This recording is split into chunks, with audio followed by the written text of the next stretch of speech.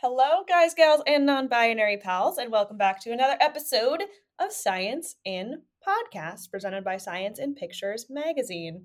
I'm one of the ones who talks on this podcast, Madison Dix, and there's another one. The other one that talks on this podcast, Jared Edelman. That's us. We talk to you about science. We do it in a way that hopefully doesn't make you go, what? Because the mission of this podcast is to take the headache out of peer-reviewed scientific literature. Welcome. Also evidently to go off the rails about every 5 seconds, but that's just something that we've landed on over time. Yeah, we like to have fun here, and we like to go on tangents and go down rabbit holes and share fun facts. And so that's going to happen to you. So get ready. That's going to happen to you. That's a little scary, but okay, let's get right into it. I'd like to remind our listeners, you have control. You can turn us off at any time. Okay. I would ask that you not until the episode's over, but again, free will and all that. Give us a chance, rate, review, and subscribe. Share us with a friend or an enemy if you don't like us. And let's get into it. Mm-hmm. Just make sure to send all the hate comments to Madison specifically. All right. What are you talking about this week, Jared? Jared has brought our article this week. I have brought our article. And we are still in the dog days of Shark Month. The last week of Shark Month, or I guess our Shark Month is 2 months long, so the last 2 weeks of Shark Month? Anyway, it is the last week of Shark Month. Also, technically, still Pride Month for us, so happy Pride. Now, the article I brought for us this time is not about sharks. It is about a close relative of sharks. But the paper I brought for us this week is a shining example of the things that even our distant animal relatives can teach us about our own bodies. Its title is called Adult Chondrogenesis and Spontaneous Cartilage Repair in the Skate, Leucorrhagia erinaceae. The article was published around a year ago into the pretty much completely open access journal, eLife. I just discovered this journal using this article, and every single thing they do is open access. It's fantastic. Oh, that's cool. We love open access here. We do love open access. All right, cool. So, hey, before we get totally in, so we're talking about skates this week. Oh, yeah. Is that right? Yes. Yeah, Jared, it is, it's Shark Month. It is Shark Month, but I will throw you this curveball, which is that skates descended from sharks. So in the strict, what's called cladistic sense, you can technically call skates sharks still, kinda, but I see your point. Oh, wait, I love it. Okay, so, we did Shark Month and Pride Month in the same month, and, I think this is a great reminder that, boxes and labels, they're just markers. They're not everything. So these skates, they're a little transitional. They're transitioning us out of Shark Month. Exactly. That's what we're going with. Yeah, I'm glad we arrived at that point.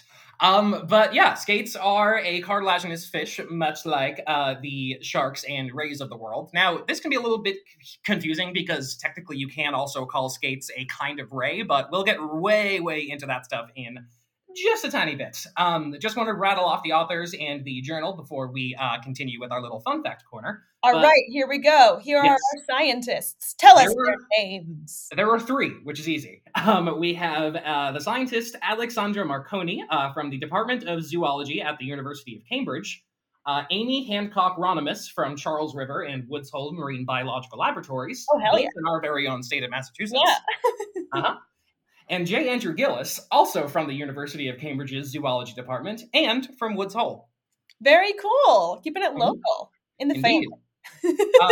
Quick tangent, by the way. I've been seeing a lot of ads just around Boston about a new exhibit that Woods Hole is opening, and I'm going to see it. It has a picture of a strawberry squid on it, which is one of my favorite squids. Might be my favorite squid. Interesting. I think the big fin squid might be my favorite just because that's all we know about it. It's got big fins. But have you seen the eyes on the strawberry squid, Jared? No, I haven't. So one of its eyes is normal and small, and that's the one that you see on the side of the buses here in Boston. The other eye is 10 times that size. It's that one. Outward from, it's also called the cockeyed squid. Yeah, it projects outward from the mantle, and it's like a big green half globe. It's crazy. Love it. Yeah. Love that to bits. Even further away from sharks now, but just no more vertebrates. We're gonna transition you real fast here, listeners. Exactly. And our next transition is going to be us walking right over to our little fun fact corner. Yes! If it's your first time here, the Fun Fact Corner is when me and Jared talk about some fun facts that are unrelated to the topic of the episode. So what have you brought for us today, Jared? So my fun fact is a little bit more of a public service announcement because I am in several insect ID groups, and the myth of the brown recluse is getting real pervasive. And I just need to say that if you are in the United States, there are two medically significant spiders. There's the brown recluse, and you have the black widow. Are either of these spiders actually likely to bite you? No, they're not. There was actually a study done on black widows in, I think, the 90s, and you essentially have to crush them to get them to bite. Did I tell you, Jared, that I've been bitten by a black widow? Have you really? Yeah. Wow, what happened? Here in Boston. Oh, wow. I rolled over onto it and it bit me in the What were your symptoms? What happened? I didn't notice at first that I'd been bitten because I was taking a nap at the time, but then I got up to walk to my job at a restaurant where I worked at the time, and I was about halfway through my walk, and I started to get really dizzy and nauseous and like sweaty, and like it's only like a 20-minute walk, but by the time I got there, like I vomited pretty quick after I got to the restaurant, and I was like, I think I have food poisoning or something, and literally called an Uber to take me to urgent care, and thankfully they noticed when I was sitting in there that I kept itching my they were like, what's going on there? And I was like, oh, I don't know, it's just like kind of swollen and itchy, but and then I just pulled it up, and sure enough, you got the little bite marks. Oh boy. Yeah, you got bit by a spider there. And I was like, am I gonna die? And they were like, no, common misconception, you'll be fine. Oh, that's another good thing to say is it's literally only adult females that have the medically significant venom. Both juveniles and adult males, you really have nothing to worry about besides the symptoms that you obviously felt. Yeah, I was fine at 30 minutes after that. Mm-hmm. They gave me, I don't remember what they gave me, but like something basically for hydration. Like, and that was it. That makes sense. Oh, yeah. Also, don't trust doctors to diagnose brown recluse bites either. There was a study done on hospitals, and a good 94% of things that were supposedly diagnosed as brown recluse bites were not actually brown recluse bites. Just infections, right? Yeah. Uh-huh. Mm-hmm. Anything can cause, well, not anything can cause necrosis, but there's a lot of things that can cause necrosis that aren't brown recluses. Yeah, germs are much more common than spiders, y'all. Yeah. All right, that's a cool fun fact. Wait, were you done with it, or did I interrupt it? I think I'm done. All right, cool. I'll step off my high horse. Even though I've already shared 2 fun facts, I have another. I don't know, one of them was fun, but sure, keep going. Yeah, well, I mean, I think it's kind of fun that I got bit in the butt by a spider. I suppose so, yeah. I mean, I'm not mad. Anyway. Whatever. So my fun fact is something that you might already know, Jared, but so as you know, I'm reading another book about plants. I'm reading Braiding Sweetgrass by Robin Wall Kimmerer, and I found out that the following plants have something pretty big in common, and I'm wondering if you can guess what it is, okay? Tomatoes, potatoes, eggplant, belladonna, mandrake, henbane, and tobacco. They're all nightshade, right? Yeah! Yeah. They're all in the same family. So it's the Solanaceae family. My families are weird. They have just like odd letters where they shouldn't be. Just keep going. Yeah, a lot of vowels, but nope, doesn't even start with an L. That's wrong. Yeah, a lot of letters, but Solanaceae. Solanaceae or something? I don't even know. Yeah, Solanaceae. Thank you. That's the name of the family. So I am blown away by this because, you know, some of those plants are literally life-giving. Like tomatoes have like all of those, like there's some of the most important food plants, and then also some of the most deadly poisons, and also birth control, and also tobacco. Like it's crazy that all of those plants are related. And I'm like, literally, those plants have definitely evolved a lot since humans started being a thing. And I would say they're controlling us. I would say that. Oh, absolutely. There's a lot of plants that are controlling us, I think. Trees for sure. Yeah. But yeah, these plants, I mean, like, I can see it happening. Like, both of these, you know, in reaction to us, like, one of them, like, creates poison that if a human eats that fruit, like, they fertilize the plant, basically. And the other one creates food that humans will propagate the plant. So I'm like, yep, they're smart, those plants. Yep, just kind of hope you don't get the neurotoxic one. Exactly. So that's my fun fact. That's my fun fact for this week. Love it. That makes me think of hornworms as well, which aren't native to our very own Massachusetts, but they are actually a caterpillar that consumes nightshade plants and incorporates what little toxin that plant may have. Just they can take tomatoes, they can take tobacco, and they take what little nightshade toxin exists in those plants and they incorporate it inside their body. So don't eat hornworms, and don't feed your reptiles hornworms from outside because they are more than likely poisonous. Are they native to the Midwest, and do people ever call them tomato worms? Yep, there's two species. So I don't remember if the tomato and tobacco hornworms are actually the same species or not, but they do look very, very similar. I think we had a lot of those in my garden growing up. Oh, wow. They have a little on their head, right? So that's actually their butt. Well, it's hard to say. I mean, but like as a child looking at them, I wouldn't know. Well, that's what they want you to think, that they want you to take a bite out of the horn on the butt so you don't go for the head. Well, Well, they're wanting to do worms, I never bit your butt, so don't tell people I did. Very good. All right, so that's our fun fact corner, folks. Uh-huh. Next, we stroll on over to the jargon corner. Isn't that right? Oh, wait, pause. Pause halfway. Yeah. Listeners, if you want to see visuals of the stuff that me and Jared talk about, or if you want to talk to us and suggest articles, guess what? You can do that. Where can they find us, Jared? You can find us at our email at podcast@scienceandpictures.com as soon as I recover the password. You can find us at the Instagram and Facebook, which Madison will tell you the name of now. Just the Instagram. You can find us on Instagram at science_in_podcast. And you can also check out our host, Science in Pictures, at scienceandpictures.com or science_in_pictures. And let us know if you want us to get a Twitter, because we're considering it. Yeah, definitely. All right, to the jargon corner, where Yes. we unpack some of the more sciencey terms that are going to be involved in our topic. And it is going to be unpacking, because this article was pretty much two experiments wrapped into one. One could say even multiple experiments wrapped into one. But there are some things that we need to have straightened out. First up, Rajiformes. Sounds like a name. It is a name. Roger space Formies? R-A-J-I Formes. Oh, so not I thought it was Roger Formies. No. And I was like, who is he and why is he in our jargon corner? I have no idea. I have no idea what that word means. So Rajiformes is the skates. Oh. Mm-hmm. All of them?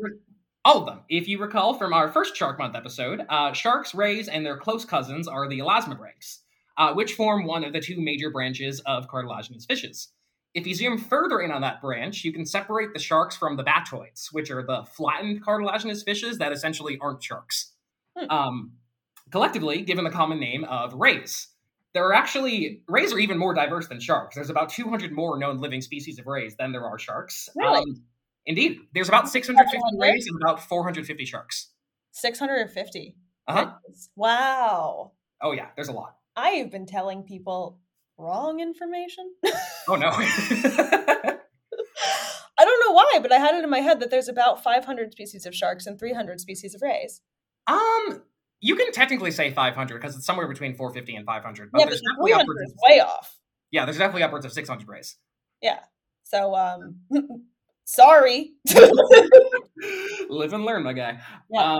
So the batoid pie itself can further be divided into four more slices. You've got your traditional stingrays, you've got your torpedo rays, your shovel-nose rays and their sawfishes and allies, and of course, of particular importance to this episode, the Rajiformes, or skates.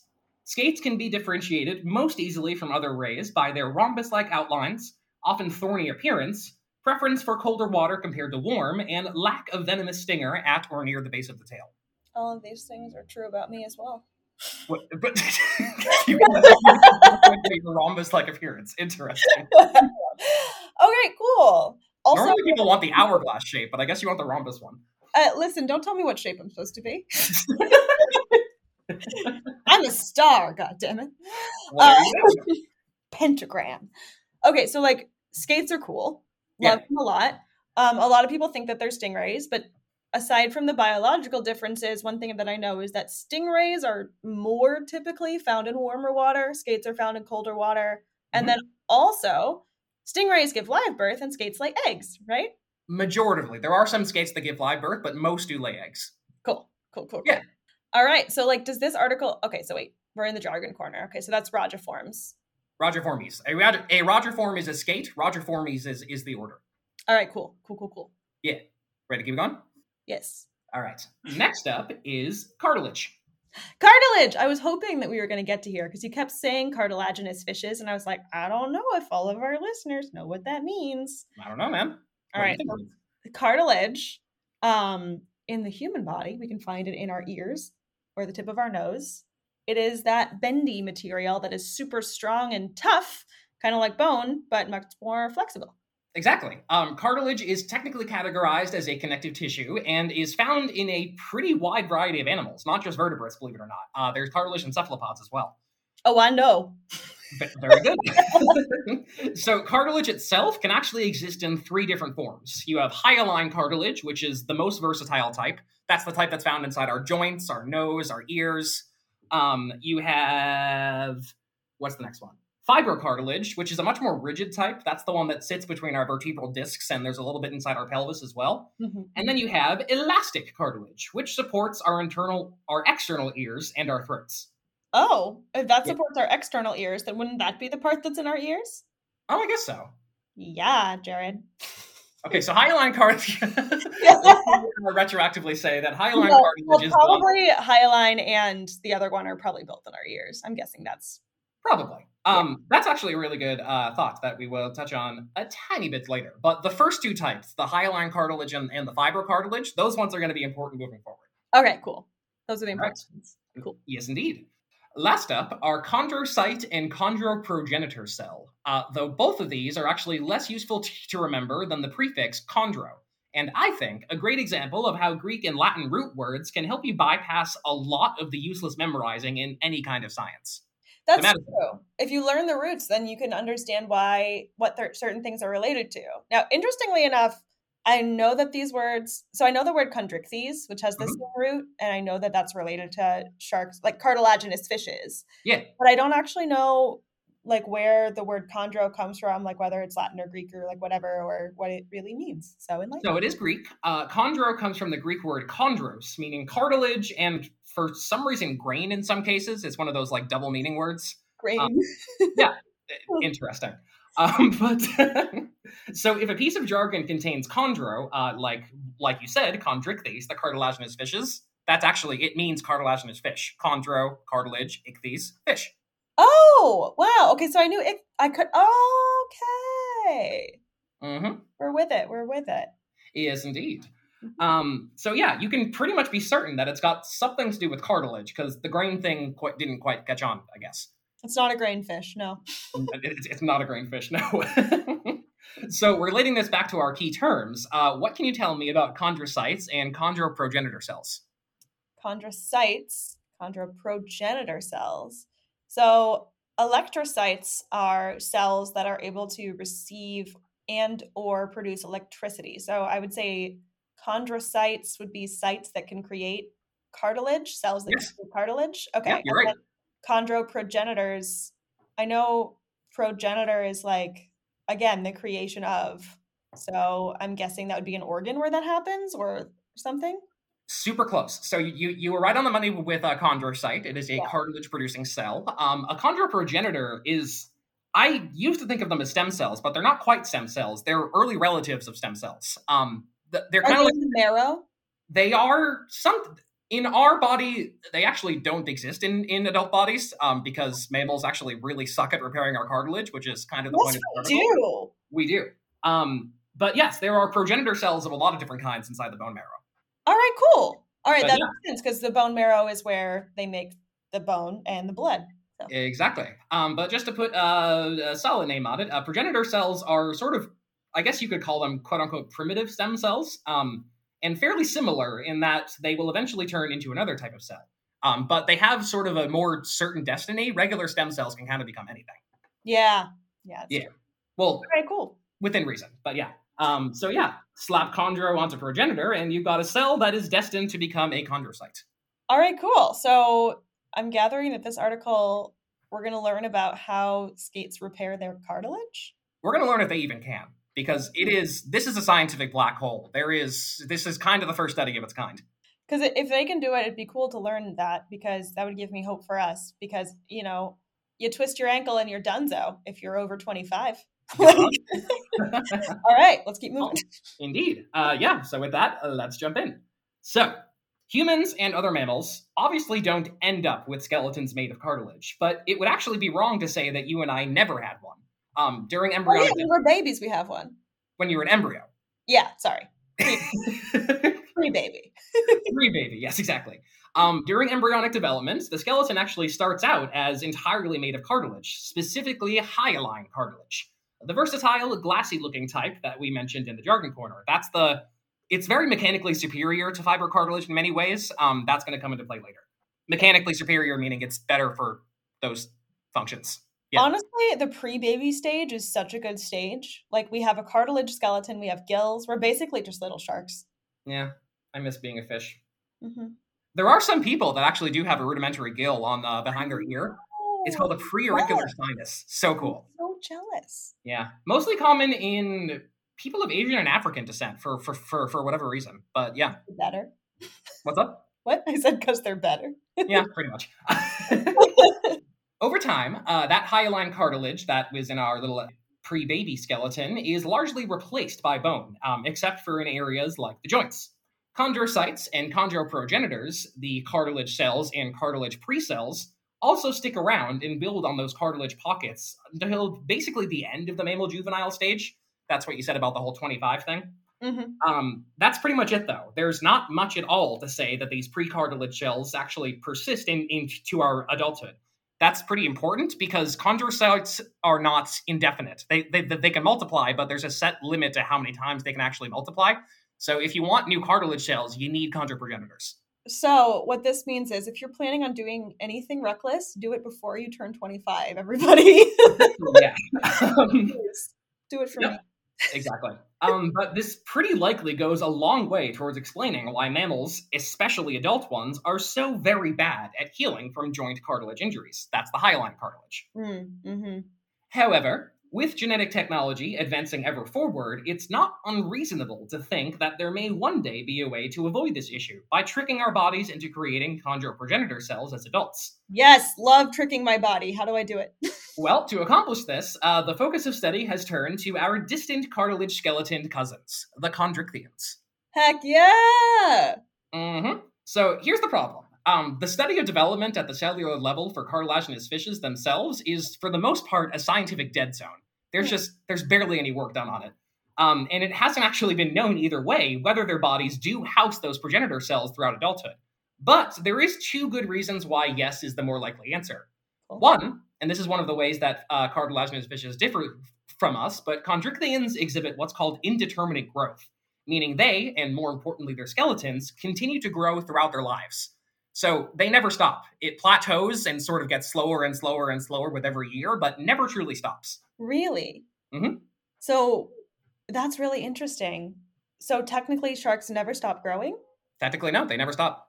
I did not know that. That's so interesting. Isn't that cool? Yeah. Same thing for reptiles, actually. Really? Uh-huh. Maybe not birds, but the scaly ones. Wow. Okay, that's cool. Mm-hmm. And two, besides some mineral reinforcement, the chondrichthyan skeleton is made entirely of hyaline cartilage, the same type inside our joints, and from my understanding, a type that cannot be made without chondroprogenitors being present. Mm. Indeed. And so, our trailblazing authors set out to test this possibility once and for all using the little skate, Leucorodra arenacea. Oh, the little skate!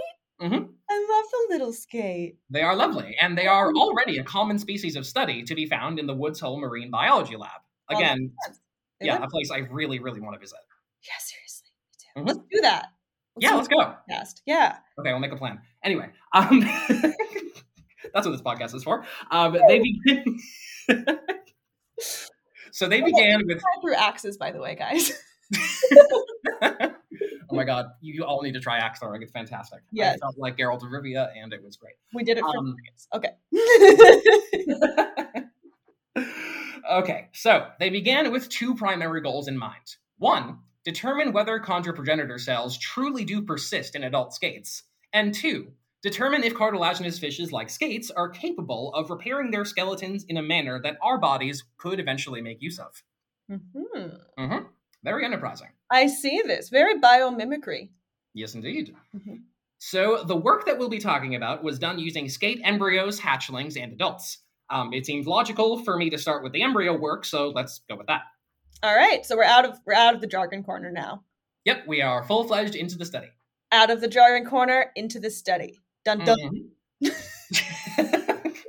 I'm watching a lot of SVU. Was that the Law and Order ding? I was about to ask. The order contradict these crimes. There is an elite squad known as the Contradicts. As the Roger. Okay. All right. Rail it back in. Here we go. He said, as if he didn't enable her to do that. To do that. Yep. Okay. First up, our authors wanted to investigate and map out the early growth of skate cartilage and note any similarities in the process as is known for mammal embryos. They did this by allowing a series of embryos to grow to a certain point, then humanely euthanizing them and sampling a section of their skeleton. These sections were taken, fixed, and injected with 3 different staining technologies. Madison, what's a staining technology? Something that makes it a color. Exactly. Makes it easier to visualize. So yeah, they did this to visualize the different cellular processes occurring within. So in developing mammals, the original cartilage is created by a mass of what's called pre-skeletal tissue. It's basically just those tissues that will eventually become bone. Cells inside that tissue begin to secrete components of the cartilage extracellular matrix, which is the stuff that we can see that gives cartilage its properties. That's basically, it's the glassy mass that the cells sit inside, you know? Love a glassy mass. But yeah, you know. So eventually, those chondral progenitors that are sitting inside that matrix, they're going to become those full-fledged chondrocytes. Mm-hmm. So here's what they did. They used something called Mason's trichrome stain, trichrome being 3 colors. So they could actually observe 3 processes at once: the gathering, the secreting, and the differentiating of those cells into full-fledged chondrocytes. Okay, cool. So they basically have this way of staining it. So like as everything develops and matures, they can tell what's becoming what? Exactly. That's awesome. Mm-hmm. Now, when all that was said and done, the similarities between embryonic skate and mammal cartilage were pretty damn similar. Possibly surprising, possibly not, depending on how you look at it. We are little sharks in there. We are little sharks in there. Exactly. So next, our authors wanted to look specifically at the aforementioned cartilage extracellular matrix, and even more specifically, the genes that guide its production. The reason is because this process has actually been studied quite extensively in mammals. With that work, identifying the co-expression of 2 crucial genes that are regulated in turn by a handful of proteins that help them along. So they wanted to see if these genes were also active in skates. All right. And so they did that. Gene science. Wow, I can see why this one would be more in-depth. Genetic science is like, it's a lot going on there. Yeah, exactly. I had to read this so many times. So basically, to see if the same is also true for skates, if those same genes are active, the authors employed a technique called in situ hybridization. You ever heard of that? Okay, so in situ is on site or inside. Mm-hmm. Hybridization is combining 2 things that are separate into a thing that is both. Exactly. It's crazy. So basically, this insanely futuristic technique involves synthesizing a strand of DNA that's complementary, or the other half. Remember, DNA is a double helix, and making it. So the 2 halves of the ladder from exactly. Are we talking 2 different animals? What's up? 2 different animals that they're for the DNA. Like what they have 1 half of the lattice. So basically, what they're doing. So they, okay, I should have explained this. They introduce a compound to basically disrupt the DNA inside that cell, and then they put that hybridization factor inside, and that's going to bond to the actual DNA strands they're trying to find and light them up like fireworks. Oh my gosh! Isn't this insane? Wow. So literally in situ means inside the cell in this case. And they're getting right inside of those cells into the DNA and making them basically glow for science. Yes, ma'am. Wow. Mm-hmm. Cool. So yeah, they did that to find the complementary DNA strands. Now, if you do this with a fragment of a cartilage-building gene or regulator, and it's able to bind, then you know that gene is active in the area that you're studying. And when this was done, much like with the previous test, the very same genes and regulators that build the cartilage extracellular matrix of mammals were also being employed in the studied skates. Oh my gosh, so the same genes that we use to make cartilage are the same ones that they use to make cartilage. Not only are mammal and skate embryos somewhat similar in how their cartilage physically develops, but like you said, the very same genes that build the cartilage of both are one and the same. These are very extremely conserved genes to be conserved all the way from fishes to mammals. Next time I meet a skate, I'm gonna be like, hey, we have more in common than you might realize. You make cartilage, I make cartilage, we do it in the same genes. Let's be friends. Exactly. Now, there is a different end result, of course. Yeah, I mean, I'm not actually rhombus shaped. Exactly. Nor do you have a skeleton made of cartilage. Unfortunately, no. Unfortunately, no. So the different end result in skeletal structure begins when the chondrocytes of mammals expand or become hypertrophic. As this happens, the cartilage is vascularized or invaded by blood vessels. That's another difference between their cartilage and ours. Ours doesn't have blood vessels inside of it, so you can't actually shuttle things inside of it to heal it. Yeah, no, ours does not have. Their cartilage has blood vessels inside of it. Oh, so cool. I wasn't supposed to tell you that yet, but hopefully you'll forget. Spoiler. But yeah, so as that's happening, our cartilage gets invaded by the blood vessels, and then they're going to bring in those bone-making cells that replace the chondrocytes. It's just a piecemeal replacing of those chondrocyte cells with bone in our bodies. In our bodies, but skates never make bones. They don't. But that is probably another reason why we suck at cartilage repair. Our hyaline cartilage, as we said, exists as solid, non-vascularized blocks. When adult mammals injure their hyaline cartilage, that what was damaged is always replaced with fibrocartilage, the much less useful kind for the actual purpose of being inside joints. That's what causes the pain. Oh, man. And that's why it gets all clicky. Exactly. Well, maybe. I don't know enough about that. I made a leap there. Remember, not a doctor. Yeah. But what about the skeleton of a skate? Now, this part's useless because I just revealed it to you, but might they also have a vascularized cartilage skeleton? And might that also permit them to easily heal that skeleton back to what it once was if injured? That would make so much more sense because, I mean, think about like when if you like whack yourself on accident or like cut yourself and it gets like hot and like, you know, everything, that's because blood is rushing to the area because that's what you need to repair it. Mm-hmm. And the white blood cells are in there. They help with that. They do. I am a doctor, MD, so. Those are Madison's initials for anyone curious. Initials, not my profession. I'm not a doctor. Do not take my advice. Thank you and good night. Thank you, Dr. Dix. Surprisingly, at least to me, no one before our authors had ever thought to answer those questions. At least anyone that got a paper published. Wow.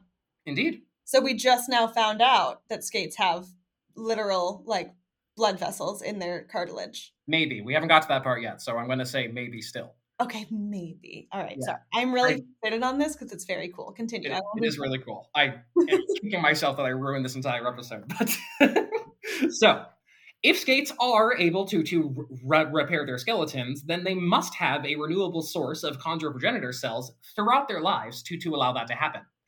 That source was discovered in skate hatchlings as the authors investigated any possible patterns in the way that their skeletons grew. So basically, in this experiment, they're trying to figure out where those cells are actually being produced. Uh-huh. They did this by injecting hatchlings with a traceable molecule that would actually be passed along as the cartilage cells divided. And then they waited. At 1, 5, 10, and 40 days, a very tiny biopsy punch was used to remove a tiny piece of skeletal section called the metapterygium. This is basically a part of their fin, but, you know, it's easily seen in embryos, hatchlings, and adults, so that's why they used it. But, indeed. So then they prepared these for analysis using similar staining methods they did for the embryo work. In doing this, they identified the perichondrium, or the layers of tissue surrounding the cartilage, as that source of new progenitors. Cool. So is that what was the glassy mass, if you will? Well, kind of. Yeah. It's kind of like, don't picture an egg, because those are solid, but like picture an egg. I won't picture an egg. Don't picture an egg. I don't know where I was going with this, so we're just going to keep going. I'm not picturing an egg, Jared. Let it go. Stop picturing an egg. Stop it. Listeners, stop picturing an egg. I know you're doing it. But anyway, moral of the story, inside the connective tissue that surrounds their cartilage bones, that's where the progenitors are being made. They also found that those cartilage-building genes found in mammals remained active in the skate hatchlings.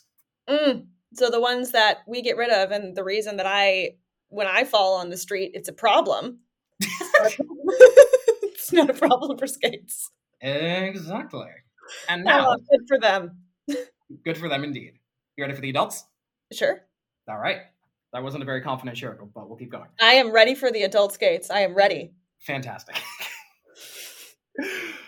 In-depth analysis of the skate skeleton, again, quite possibly for the first time ever, revealed two previously unknown features. The first, which we won't get very much into, it's not incredibly exciting, was that the arrangement of tissue layers inside the skate metapterygia were quite similar to what was found in a ray called the Huller's round ray, which suggests that morphology might be shared between skates and rays. I love the Huller's round ray. Mm-hmm. Also, currently the most venomous ray known to science, but you still really have to. I know, and we have them in a touch tank. Who's we? You don't know. Yeah. Oh, so fun. All right. The second feature, and much more important to this discussion, was a series of canals, beginning in the perichondrium, that tissue around the cartilage, and snaking all the way into the center of the skeletal elements. Those canals were filled to the brim with connective tissue producing cells, and more staining identified a great many of them as active producers of type 2 collagen. Again, just like cartilage, collagen comes in multiple types. Mm-hmm. Don't need to worry about that. But I'm just gonna real quick, and because the whole skincare routine thing is real in the zeitgeist right now. If you're thinking about the collagen in your skincare routine, this is not the same one. Let it go. Stop picturing an egg. Okay. Let it go. Stop picturing. But anyway, the type of collagen they found makes up a large part of, you guessed it, hyaline cartilage.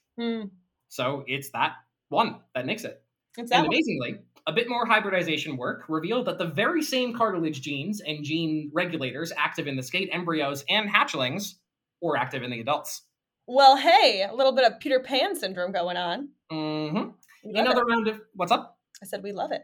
We do love it. We love it. We love it. Another round of staining further revealed that chondro progenitors were actively being produced in the perichondrium of adult skates and actively shuttled into the skeleton proper via those newly discovered canals. So they did exactly what we hoped they did. Wow. Mm-hmm. That is such an efficient system. Yes, it is. One might wonder why we ever deviated from it. Well, technically they deviated from having a skeleton, but still. Why did we deviate the way that we did? I don't want bones. Now we have capitalism. God I'm damn upset. it.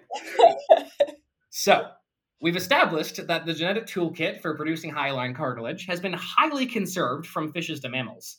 And more importantly, that toolkit is actively functioning in adult skates to produce their skeletal hyaline cartilage throughout their entire life. But one question still remains. Does that mean that they can actively and effectively repair said skeleton? I'm hoping yes. So, to figure this out once and for all, 26 adult skates had a section... What? I thought this was going to be unanswered, like, further science needs to... No, but they did it? They did, yeah. Oh my goodness, I'm sick. Oh, yeah. All right. So, to figure this out once and for all, 26 adult skates had a section of their metapterygia removed with a 4mm biopsy punch. And the process of recovery, or lack thereof, was monitored. A pair of skates were humanely euthanized a week after the fact, and then once a month for the next year, and prepared for analysis to determine if spontaneous healing did occur. If you recall from earlier, when adult mammals injure their hyaline cartilage, it's not actually repaired, but filled in with fibrocartilage, which is unfortunately for us, pretty inferior to hyaline for the purpose of being in joints. Yeah, that's why you're all crackly, and when you wake up from sleeping on a couch, you feel like you died. That's why. Mm-hmm. Yeah, that's why. Thank you, Dr. Dix, once again. So now, would the same happen in the studied skates? As a doctor, no, I'm hoping that the answer is no. The answer is no, not at all. Oh, yeah. Mm-hmm. It works for them, the system. It does. Good for them. Oh, yeah. So monthly analysis of the healing experiment revealed that skates can indeed repair their skeletons. While there was a bit of variation in the rates of recovery, all injuries were either entirely healed or just shy of completion by the 11 or 12-month mark.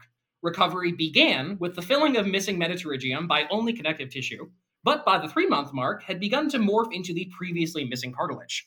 Wow. So they put the progenitors in, and they filled the spots that were missing. It's crazy, right? But a final bit of staining provided the final nail inside the coffin. What was filled in was not fibrocartilage, but the original hyaline. That's right. Mm-hmm. So, Madison, what do we take? They can go rollerblading whenever they want, and if they fall on their knee, they'll be fine. Partly because they don't have knees, but that's everything I just said is not true because they can't go roller skating. They don't have knees. They don't have feet. But the point is, they're much better at repairing their cartilage than we are. So if they do want to do something fun and kooky, they're in a better position. Yeah, exactly. Now, is that what we take away from all this? Probably not. What do we take away from all this, Jared? Well, does it mean that we can expect in a few years to be able to live completely recklessly and give our joints all the punishment we want, knowing a visit to... No. If you visit the skate doctor, they'll spit water in your face. And so will I. Uh-huh. So, not quite, though you could consider this work a jumping off point for meeting that goal. What was found, most importantly, was that animals like skates are able to repair their hyaline cartilage when we cannot. Absolutely not. And most importantly, using the very same genes that build our hyaline cartilage when we're still embryos and little babies. Mm-hmm. That alone makes the prospects of human cartilage repair very promising through the further study of our distant skate cousins. Yep, for sure. Mm-hmm. Yes, as genetic science continues, I can see a possibility of us being able to change that for humans so that we're able to repair. Although, yes, indeed. I mean, that depends on a lot of factors. Whether we're alive to see that happen. Yeah. I do want to say one more thing, though. Okay, say it. So, perhaps most importantly, the findings of this paper offer a ray of hope to sufferers of osteoarthritis, which is a debilitating deterioration of the joint cartilage that results in moderate to severe pain, stiffness, and complete loss of movement in the worst cases. Mm-hmm. As of yet, there are no cures for this chronic condition, only treatments. But sometime in the future, cell-based therapies informed by the study of animals like skates could be the cure that scientists and sufferers alike have been searching for. Heck yeah. And it wouldn't be the first time that really groundbreaking new technology that helps a lot of humans was inspired by a chondrichthian. Mm-hmm. Yeah, there's a lot of things that we have in our human world that are inspired by animals, and even specifically chondrichthians like sharks, rays, and skates. Exactly. Most recently, we found that the dermal denticles covering their skin are actually really good at keeping microbes off. So shark skin doorknobs are becoming quite a popular thing in some places. And to be clear, shark skin inspired doorknobs. They're not. No, God, no. Yeah, it's a synthetic replica of shark skin. And so, yeah, if you've ever seen like self-cleaning elevator buttons, for example, that's inspired by shark skin. Now, I don't really buy that those actually do what they're supposed to, but yeah. I mean, I think they don't, self-cleaning is a weird word for them because they don't actually clean themselves. It's just that germs can't reproduce on them as easily or transfer from to and from. So, like, I think they do what they're supposed to do. It's just not what they say they do, if that makes sense. That does make sense. Yeah. I'm just naturally skeptical of anything that seems to me like a miracle cure. Yeah. I mean, yeah. It's not a miracle. COVID still happened. Yeah, true. Yeah. But that's because it's a respiratory disease. It's not really spread on surfaces. Anyway, thank you, Sharks, Rays, Skates, and Jared. You're very welcome. Yeah. Pretty cool. Am I included in that cladistic analysis? Am I a skate?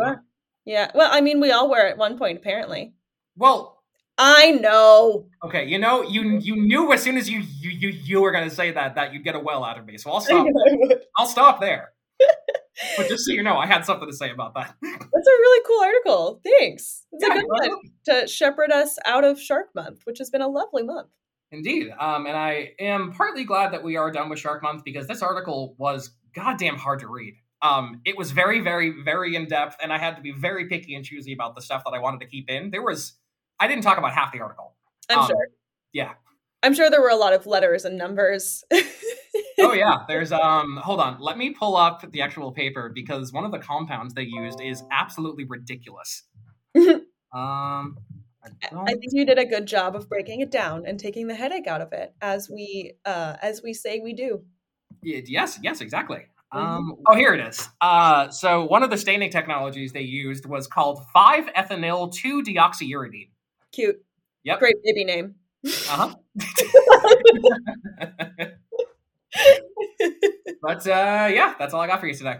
Wow. Cool stuff. So this was mostly out of Woods Hole and a bit of work was done in Charles River as well.